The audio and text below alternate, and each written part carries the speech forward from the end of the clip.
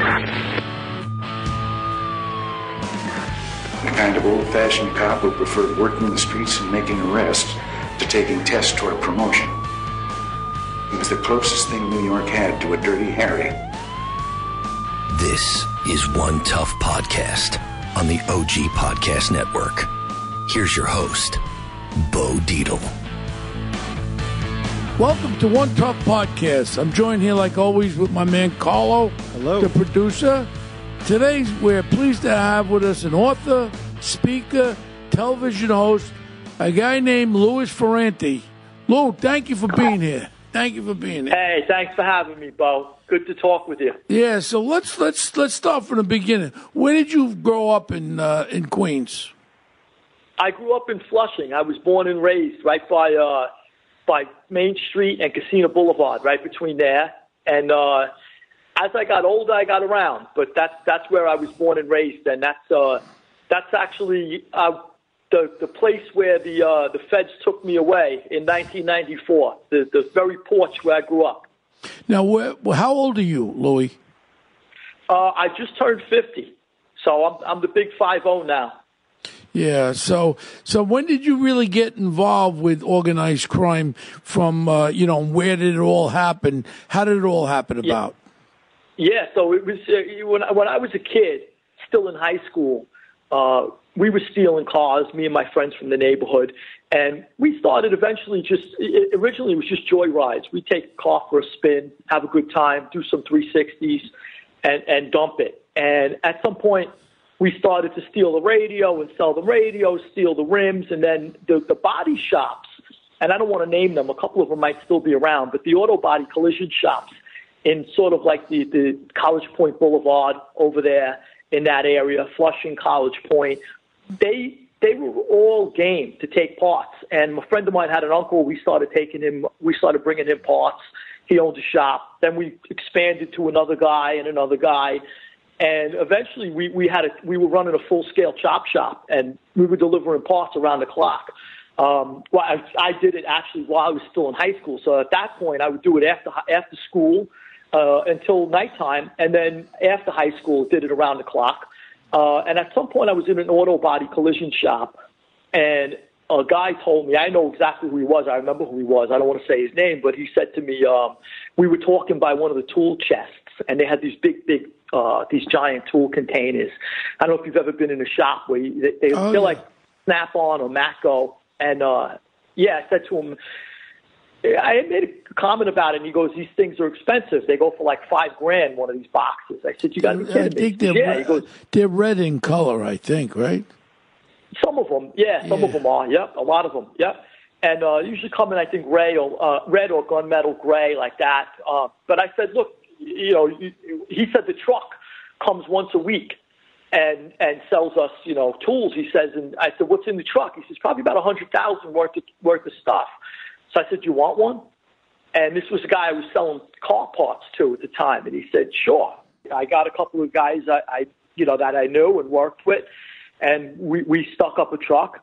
And it's funny because the first truck, this is an interesting story. The first truck that I hijacked, the guy, we all came from good families. I know we weren't doing good things. We were bad guys. I'm not going to, you can't make no bones about that. But we all came from families that were maybe slightly to moderately to highly dysfunctional, depending on which family you're talking about.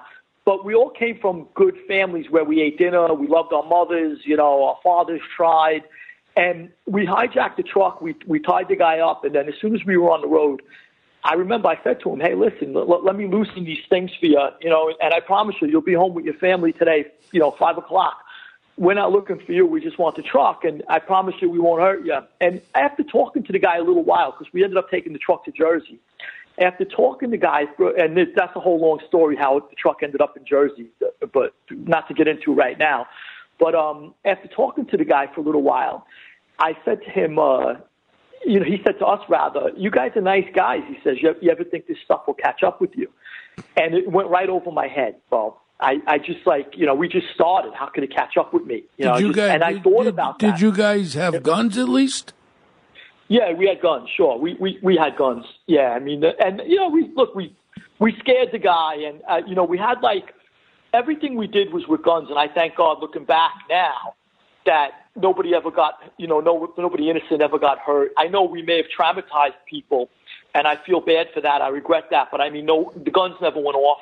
No innocent people ever got hurt, thank God, because we weren't trained to use firearms, Bo. In your line of work, you go through training, and then throughout your entire career, they'll make you retrain constantly, I assume, that you go to the firing ranges regularly to brush up.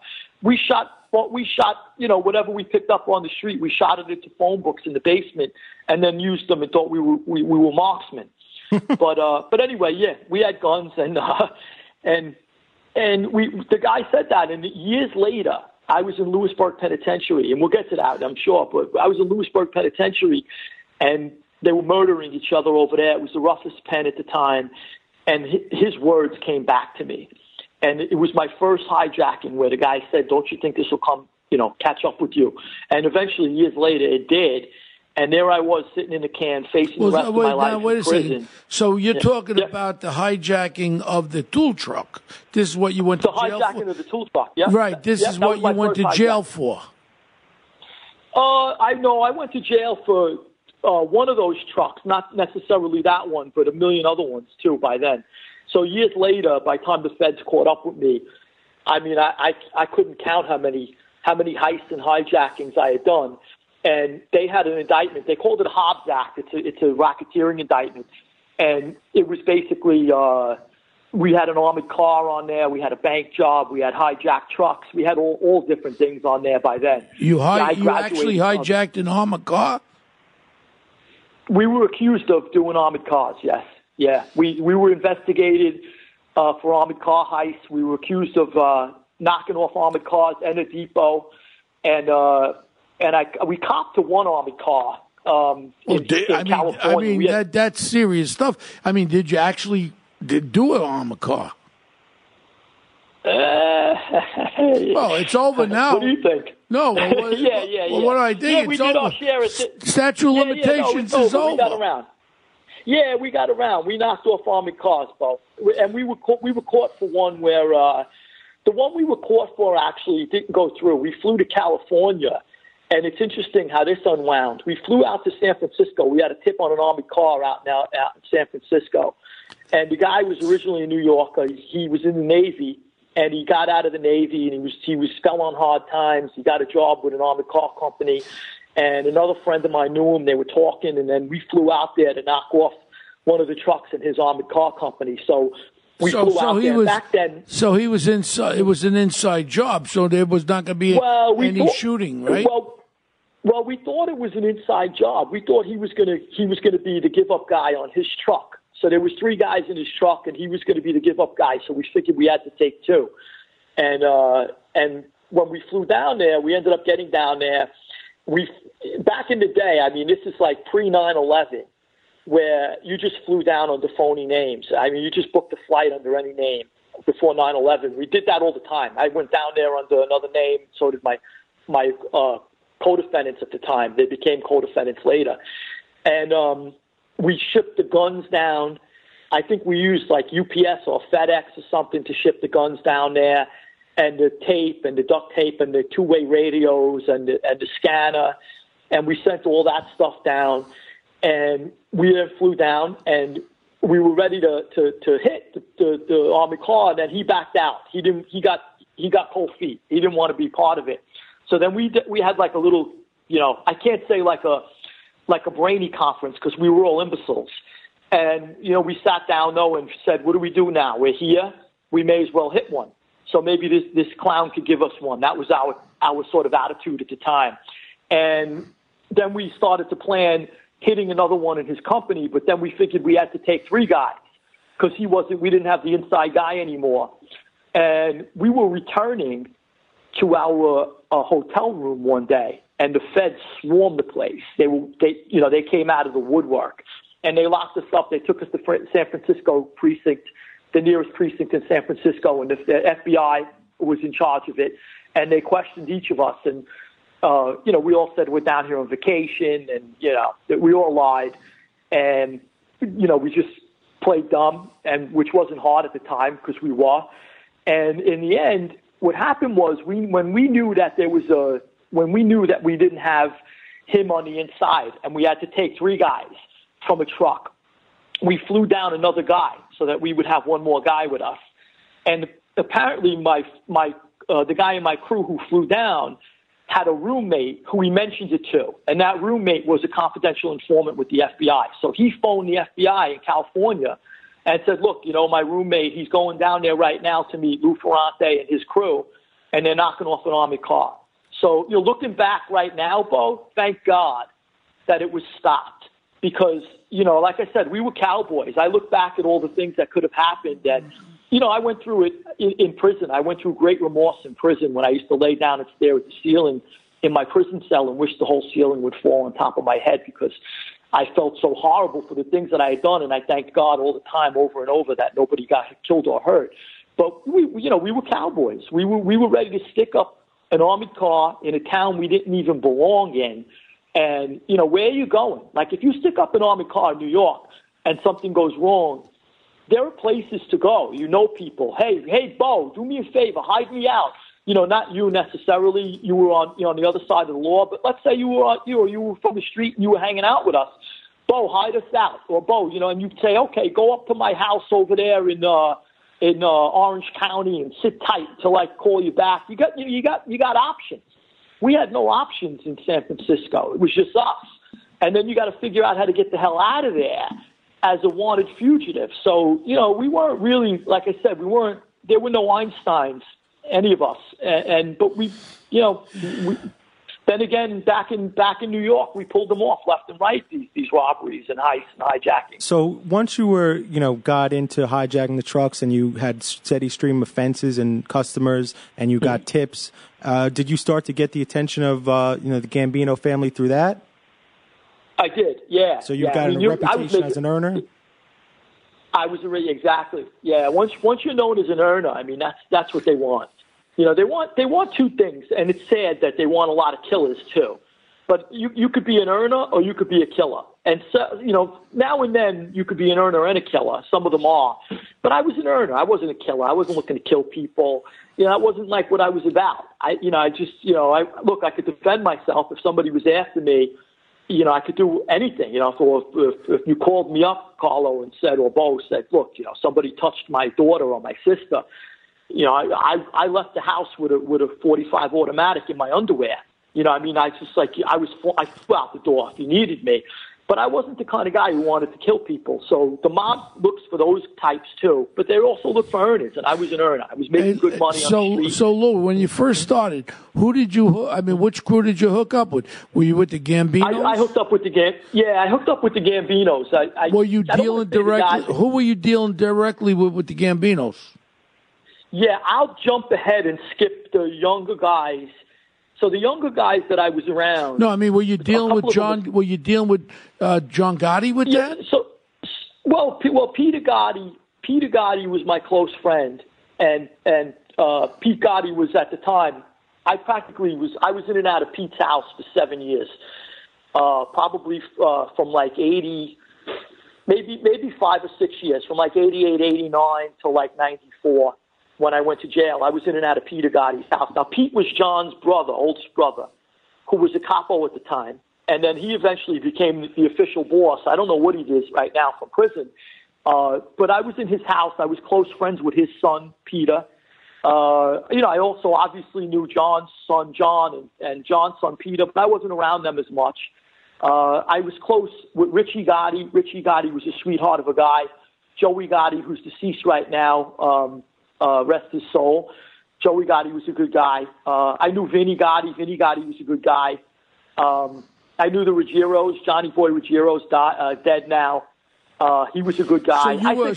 So when you did your hijackings, you would go and give money to Peter Gotti. That was your guy? Well, I don't want to get involved in that right now, Bo. I kind of stayed away from that. And any time I talk or write in my books, I'd just rather say they were good guys. Whoever's alive today, I stay away from any of the ins and outs because I never ratted. Yeah, so the statute of limitations. Unless you whack, unless you whacked somebody, if you killed somebody, don't tell me about it. But if other than any of these crimes, statute of limitations are all over with. Yeah, no, I know. But typically, what happens is I would do a heist, and eventually you kick a piece upstairs. I just don't talk about who exactly I handed it to. And when and stuff like that. And, I just, in my first book. Yeah. Let's go over the books. So you wrote 3 books. The first book was Unlocked, The Life and Crimes of a Mafia Insider. Now, in this book, do you talk about this? Do you talk about that's what I was handing money off to these guys? Yeah, that's what I was going to say. So what I did was I disguised a lot of the names in the first book, the memoir, and I wrote it. So I read thousands of books while I was away, and I wrote a novel, and no one wanted to publish the novel when I came home. It was about the antebellum South, the slave South. I thought I was going to become a writer, and when I came home, nobody wanted to publish that. All the editors and publishers said, "Give me your story." So eventually, I said, "Look, I didn't rat. I did my time. I faced life in prison. I got 13 years. I fought my cases. I eventually got out in 8.5 because I reversed one of my federal cases myself after hiring and firing 7 attorneys. So at some point I said, look, you know what? I got home and I don't want to talk about that stuff. I don't want to give names. I didn't do it in court. I won't do it now. So they allowed me. They said, look, we can't give you as much money, but we'll make you a deal. You can change the names then. If we can't get the real names, we'll still make you a deal. So they gave me a lot less money, but I was allowed to change the names. And I did. I called, Peter, Paul, Peter, and vice versa, around the clock with that. And then what happened was, this is interesting, Bo, I got an email. Nobody was offended because everybody knew. Obviously, anybody who did crimes with me knows exactly who I'm talking about and what we did. And I got an email, I remember, from a Gambino capo. And he said, I hated the name you gave me. And I said, what do you want to be called next time? And that was it. I didn't talk to him any further. But, it showed that they didn't mind as long as I changed the names. He was sort of letting me know he read the book, but he also knew that's him. They were okay with it. So that's what I did. I changed a lot of identifying facts. I stuck also, too, on my memoir, I stuck to all the crimes that I was either charged with or investigated on, figuring don't go down any alleyways that, could raise anybody's eyebrows and say, why is he talking about that? So I kind of stuck to everything. And also, too, if anybody ever questioned me and says, gee, is this book true? Yeah, it's true. Go get my FBI file. And you could all the crimes that I talk about in my book, you could match up with everything that I was either charged with or investigated on. So I did that also, too, for that reason. But yeah, that's how I got around sort of the streets, and I'm able to still bump into guys, though. Like if I go, I'll go into Manhattan, and a guy will come up to me from behind, or I'll bump into somebody on the street. They're happy to see me. They give me a big hug and a kiss, and then I keep it moving. But nobody has any grudges or hard feelings toward me because I sort of I played that game right, I think. I kept my mouth shut, and I did my time. Yeah, and then the interesting one's the second book you came out, Mob Rules, What the Mafia Can Teach Legitimate Businessmen. That's a stretch and a half. What do you say in this book about teaching businessmen? Yeah, so that book, I use real names, and I'll tell you why. I use real names in that book because I'm complimenting people. So I only talk about, sort of stories that have been already, sort of like out there. I'm not uncovering any new truths. But I give the real, like, for example, Joe Watts was my dear friend. Joe Watts was a backup shooter on the Castellano hit that in '85 when they shot Castellano outside Sparks Steakhouse. Everybody knows he was the backup shooter. Everybody knows who Joe Watts is. He was the right-hand man of John Gotti. So what I do is I complimented him. I said he was the most generous man in the mob, which he was. Joe gave you the shirt off his back. I bumped into Joe in prison. He said to me, how you doing with your lawyers? I said, I'm going through lawyers left and right. He sent a lawyer up to see me. When I asked the lawyer what I owe him, he says, Joe took care of it already. Joe was an incredible guy when it came to, generosity, and that sort of helped him. So that, anyway, it helped him, his lifespan, I should say. because everybody loved Joe. But anyway, the book was about, what I did was I pitched it to Penguin, and it was going to be, I sort of like, when I first pitched it, I wasn't sure how good it was going to do. It was like what the mafia could teach a legitimate businessman, in a sense, like if you strip away all the violence and you take away the guns and the murders and the blood, guts, and you just take the mafia's savviness, their ability to make money, their sort of like their instincts, they're really, really good business people. I was friends with Sal Avellino. If Sal Avellino was the biggest garbage guy on Long Island. If he never committed a crime, he could have easily ran a Fortune 50 company. And his brother Carmine, until they whacked it. Yeah, Carmine. Guys. Yeah, Carmine. I was away with Carmine. Carmine too was a businessman. Carmine owned, I think he owned the lunch trucks. These guys were extremely intelligent, and had they never gotten involved in the life, they would have still been tremendously successful businessmen. So I wanted to write a book about if you were to strip away all of that violence and all of that unethical behavior, and just use the business examples that these guys sort of, their everyday life they illustrate, you could make a good book about it. So I did. I wrote up all these little instances where guys in the mob showed their really, really smart business skills. And what I did was I wrote it in a way that, like the ancient book Plutarch, the ancient writer Plutarch wrote Plutarch's Lives. And he would take the vices and virtues of a Greek or a Roman, and he would put them against each other, and he would tell you how one guy did it right, how one guy did it wrong. I did that with mafia bosses to show you, well, this mafia boss went about this in this way, and he died natural in his bed of natural causes, whereas this guy did it this way, and he was gunned down on the street and was left there with 35 bullets inside of him. So it's sort of like a real-life lesson, though, of how business is done. And then I bring in little mob stuff, and obviously, they end up dead in the end, some of them. So there is blood and guts in there, but that's not the lessons have nothing to do with blood and guts. And then what I did above and beyond that. I get where you're coming from. Sal and Carmine were my clients. I handled that double murder case. So I know them very well. I know all these people that you're talking about firsthand. I did grow up with Senior Gotti. I did grow up with all of them in Ozone Park. So I'm very, very familiar with all the people that you've been mentioning. And I go. Oh, back. I knew that. I didn't know if it was safe to say it, but I knew you were well liked back then. It's very safe to say it because I retired in 1985. My first case that I did was the commission case with Ralphie Scopo and Joey. I knew Joey. Joey Scopo was a very dear friend. His brother Ralphie Jr. They're all dead now, and they machine gunned during the Colombo War there. So I'm very, very familiar with all these people that you're mentioning.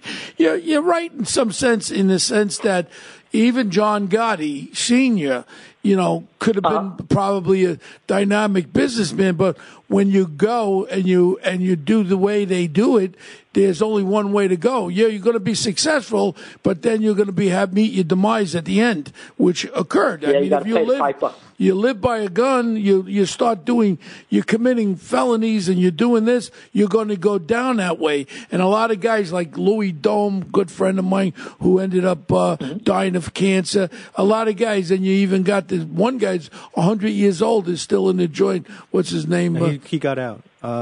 Did they let him out? Oh, Franchise. Yeah. Franchise. Yeah, Sonny. Sonny, and I knew his son Michael. All of a sudden, he became a born again, and he was he was telling people what to do. But it's an interesting life. I grew up with it, and it was going one way, it was going the other way. And when we grew up in the 1960s in Ozone Park, a lot of people don't know the Italian kids there were shooting heroin like the blacks and Hispanic are doing now. They were heroin addicts. I know offhand 10 Italian guys, sons of bosses from the organized crime, Italian families. I used to hold Ralph Scopo's arm when I was 13 years old when he would shoot heroin. And a lot of people don't realize that it was prevalent. And the father took a liking to me. And then when I became a cop, Ralphie Senior says, "Bo, you know, you're a cop. You can't come to the club anymore." I said, "What, Ralph? You're like a second father." And you know what? I knew I'm not naive about it, but like I said, a lot of them like me. A lot of them like me. Every crime family boss liked me because I never got involved with them, and all I did was work in all the worst areas in New York. They wanted me to work in organized crime. I said I won't do that because I know every one of them, and I grew up with every one of them. I don't condone what they do, but I'm certainly not going to use being a detective and go after them like some of my friends did. And I think gained a lot of respect towards me. But in what you're saying is, it's true. A lot of guys would have made great businessmen, but once you expose yourself to the crime element, it all goes bye-bye. So what you're saying is true. The personalities of a lot of them could have been very successful businessmen and all that. And the funny one now is this third book, The 3-Pound Crystal Ball. What's that about? I'm glad you asked. So I'm in jail, and at some point or another, I fought all my cases. I faced life, as I said, and I was willing. I said, "Look," I told the guys in there, I said, "If I got to leave here in a pine box, I will. But if I could ever get out of here, I'd like to go my own way." At that time, I was reading constantly. I was reading 18 hours a day. I found books when I was in jail. I never read a book before in my life, and I'm in there and I'm reading. I read religion. I read psychology, philosophy, and you're talking 18 hours a day for years. It's a lot of reading. I used to knock out a book a day sometimes, a 300-page book. I'd start it in the morning, finish it at night. Yeah, and I'm still an avid reader. I'm still constantly reading. I'm in bed 8 o'clock at night with a book, still to this day. But at the time, I was reading physics, science, and psychology, and I came across something that sparked my interest with regard to the brain, and I started to think about this when I was young. When I was young, I lived on a corner, and there was a lot of accidents on that corner. And I would always be sort of like immersed in a dream, laying in my bed. And I would be immersed in a dream, and the dream would sort of like, let's say, for example, you and I are sitting at a NASCAR race, and, we're cheering on the race as the cars are going by. Then all of a sudden, the car spins out of control in the dream, and it flips around and hits a pole. Just at that moment that the car would hit the pole, in my sleep, in my dream, I would hear an external sound of the crash. And I would wake up and I'd look out the window, and I remember being a little kid, Bo. I'm talking about climbing out of bed. That's funny what you're saying, because I've had dreams. I live on the Upper East Side where I hear gunshots in my dream, and I'm dreaming about it, and then all of a sudden there was gunshots. So I understand exactly what you're saying, and it's something that, the brain is very, very funny, and it will put you into that thing. And what reason did you have that dream about the NASCAR, and what reason did that accident happen at the same time? That's pretty, that's pretty remarkable. Mm-hmm. Yeah, so I came to the conclusion that the gunshot dreams is they're called incorporation dreams, where. Well, sometimes I dream I'm getting laid, and I wake up and I have a heart on too. So that's true, right? Yeah, that's a fully incorporated dream. Well, that's part of your 3-pound crystal ball. I wake up with looks like a baby's arm sticking out of my blanket, and all of a sudden I'm dreaming I'm getting it, and then all of a sudden I go close to my honey bunny, and she slaps me and says, "Stop bothering me." It's the middle of the night. So that's it. That's my dream that never comes true. Yeah, but but I get what you're saying with that. As far as what we've been talking about, a lot of guys that from the old times, when I ended up getting tossed into East New York as a homicide detective, one of the cases I had to bring Jimmy Burke from your old haunt there. Oh, wow. Allenwood. But this is 19 probably 1983 or 84. And what was that rat's name in Goodfellas? Henry Hill. Henry Hill became a rat. He was a low-level guy. He was a nobody. He was a punk. We used to throw him out of the bar. And then all of a sudden he became a rat. And I inherited 2 homicides that they dumped the bodies in East New York. And what happens is they call cold cases. And they used to dump all the bodies in East New York there in Flatlands Avenue and all that. And so I get 2 cases. Henry Hill becomes a rat. He gives up Jimmy Burke. Jimmy, I go back as a kid. He used to own the bar on Lefferts Boulevard. We used to drink 10-cent. By the airport? 10-cent beers we used to drink.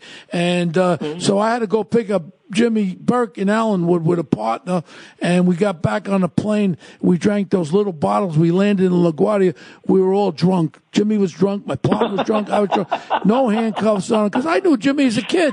And I mean, he's doing life on top of life on top of life. So I think he whacked about 15 or 18 people with the Lufthansa heist. So they had him good. Yeah. But now these were 2 other murders. So my lieutenant's at the airport. He said, Dietel, what the hell are you doing? You're drunk. Your partner's drunk. Your prisoner's drunk. I said, this is Jimmy Burke. But it was just funny. I when I grabbed Jimmy, I said, Jimmy, you know, this is not a personal thing. This ain't me locking you up. This is your boy Henry Hill, that rat bastard. And that was who locked up Jimmy. But I mean, that's the way I ran. It was just, if I got you right, if it ain't personal. It's only business, and that's it. Yeah, of course. I knew, Bo, there was a guy, he used to give us the PBA cards, and he was a really good guy. And he said, look, you know, Lou, this is my job, that's your job.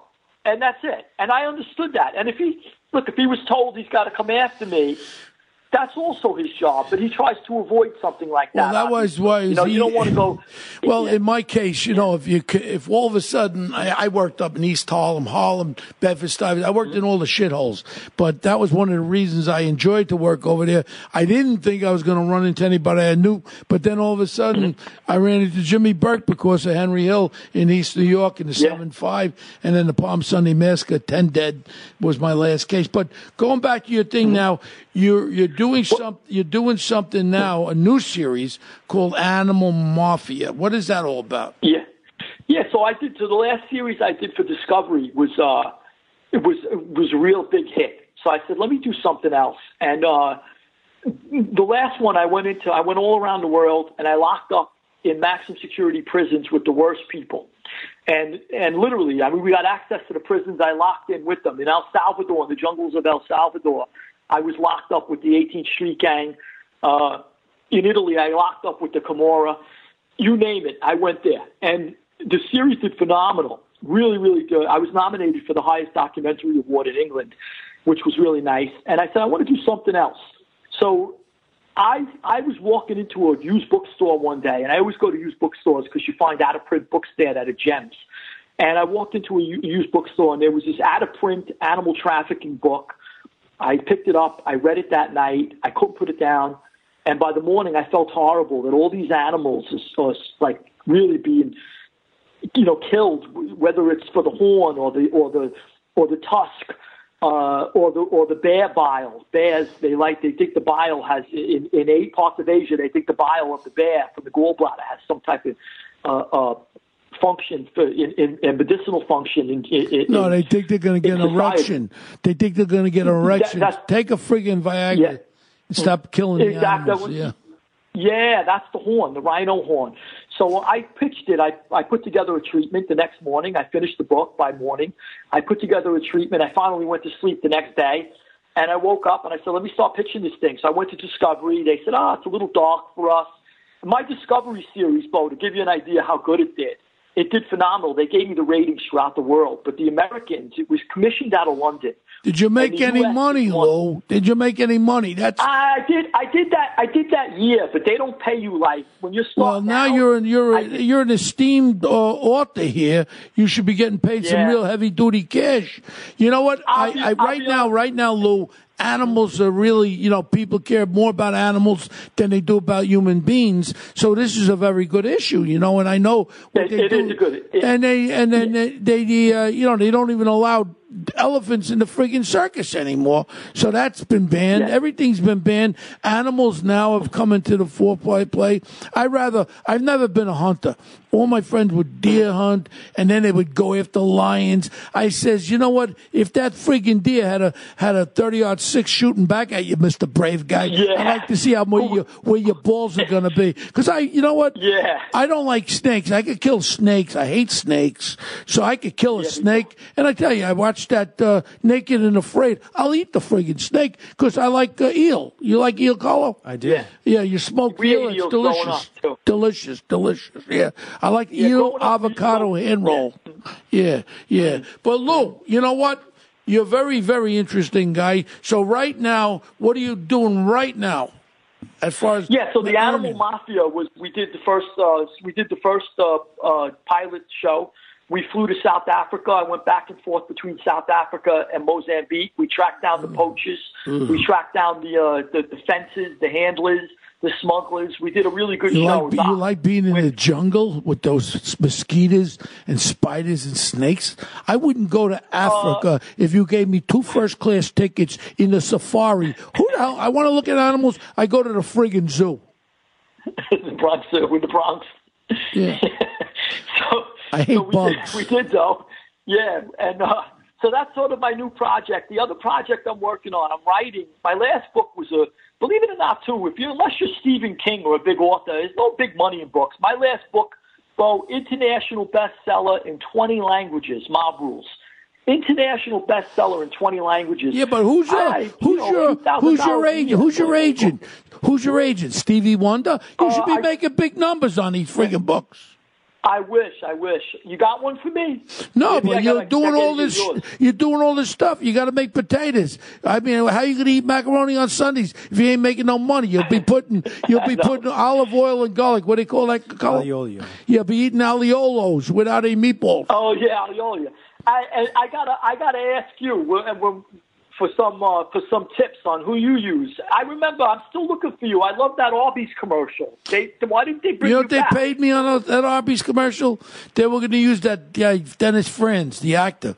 So I told the advertising company. I said, well, you know what? He's a real actor. Maybe we should use him. I'm a real detective. No, but we want you. So I negotiated. I used Alan Grubman firm.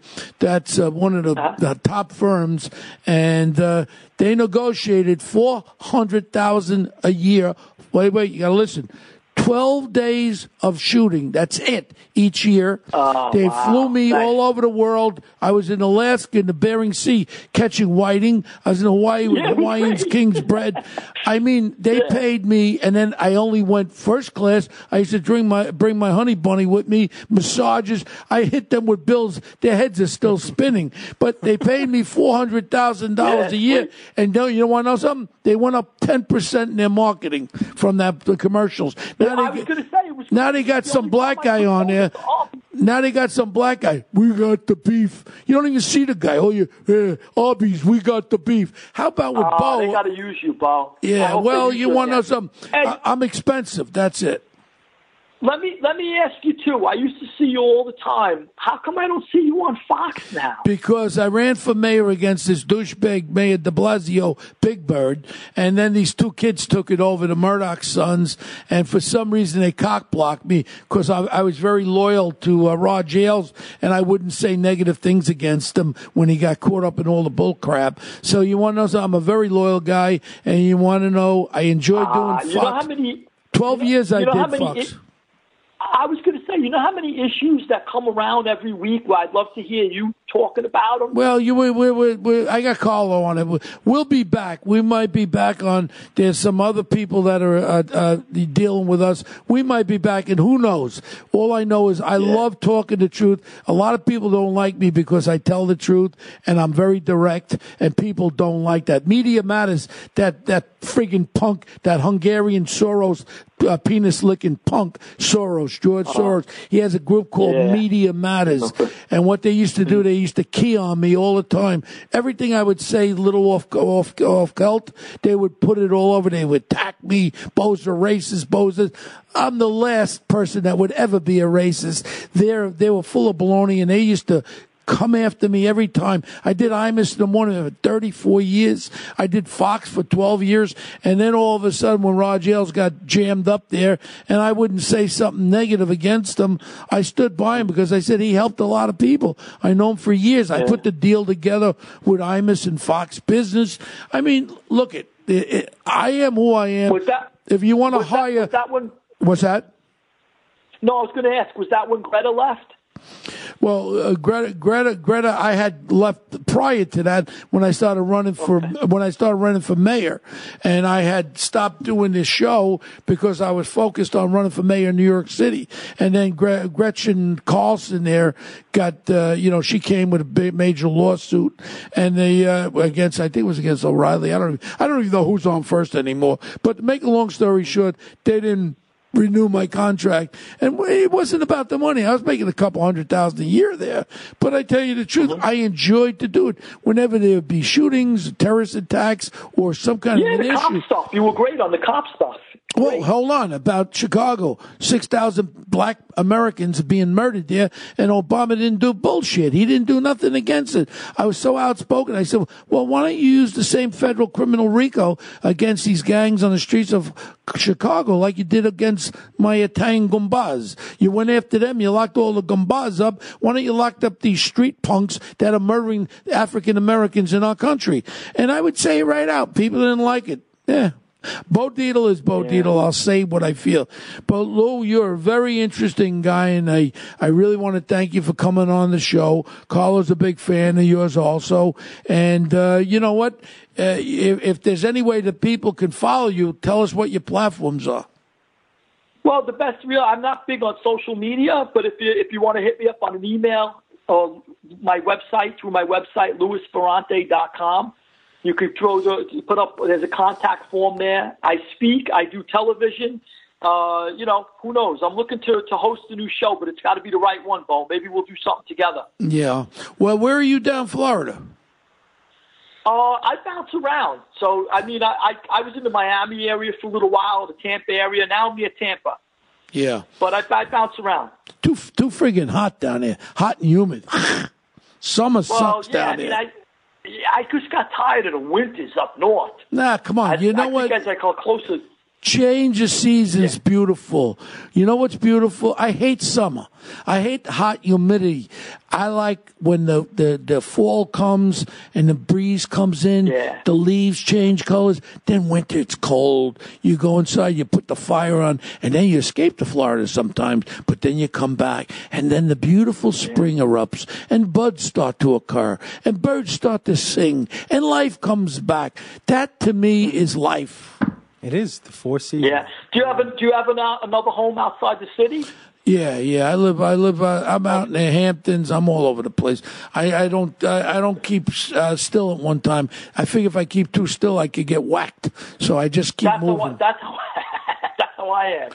Nobody. Let me tell you something. I put away a lot of guys. The guy that killed 10 people, Palm Sunday Massacre, was out over almost 2 years already. He got out of jail after killing 10 people. If he wants to come and get me, if he has balls, let him face me. The only way he'll get me is shoot me in the back of the head. Maybe he'll get me that way. No, nobody's coming after you. Nah, you know what? It's all about. He killed 10 people, the son of a bitch, and I'll call him that to his face. He was a very lucky. So what do you mean? The guy, he got out. The guy. Yeah. I think he's running for city council or something in New York, probably. He's running for maybe congressman, something, yeah.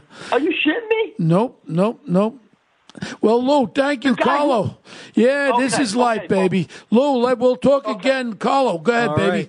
Thank you very much to Lou Ferrante for being here. Carlo. You can follow us on social media. We're at One Tough Podcast on Twitter. Bo is at Bo Dietl on Twitter and at The Real Bo Dietl on Instagram.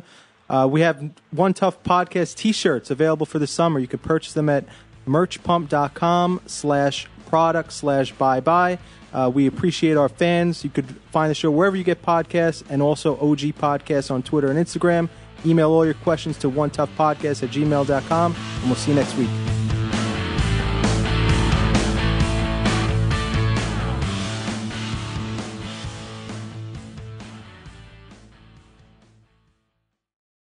This is Greg Kelly for Priority Gold. What does it mean to be America's precious metals dealer? It means that you're in touch with the hearts and minds of those who love this country, value our freedom, and want to protect the future. Priority Gold is that precious metals dealer. They've helped thousands of Americans back their retirement with solid gold and silver. Call Priority Gold at 888-506-6439. Receive free shipping, free storage, a free investment guide, and one of the best purchase experiences in the industry. Call now or go to PriorityGold.com.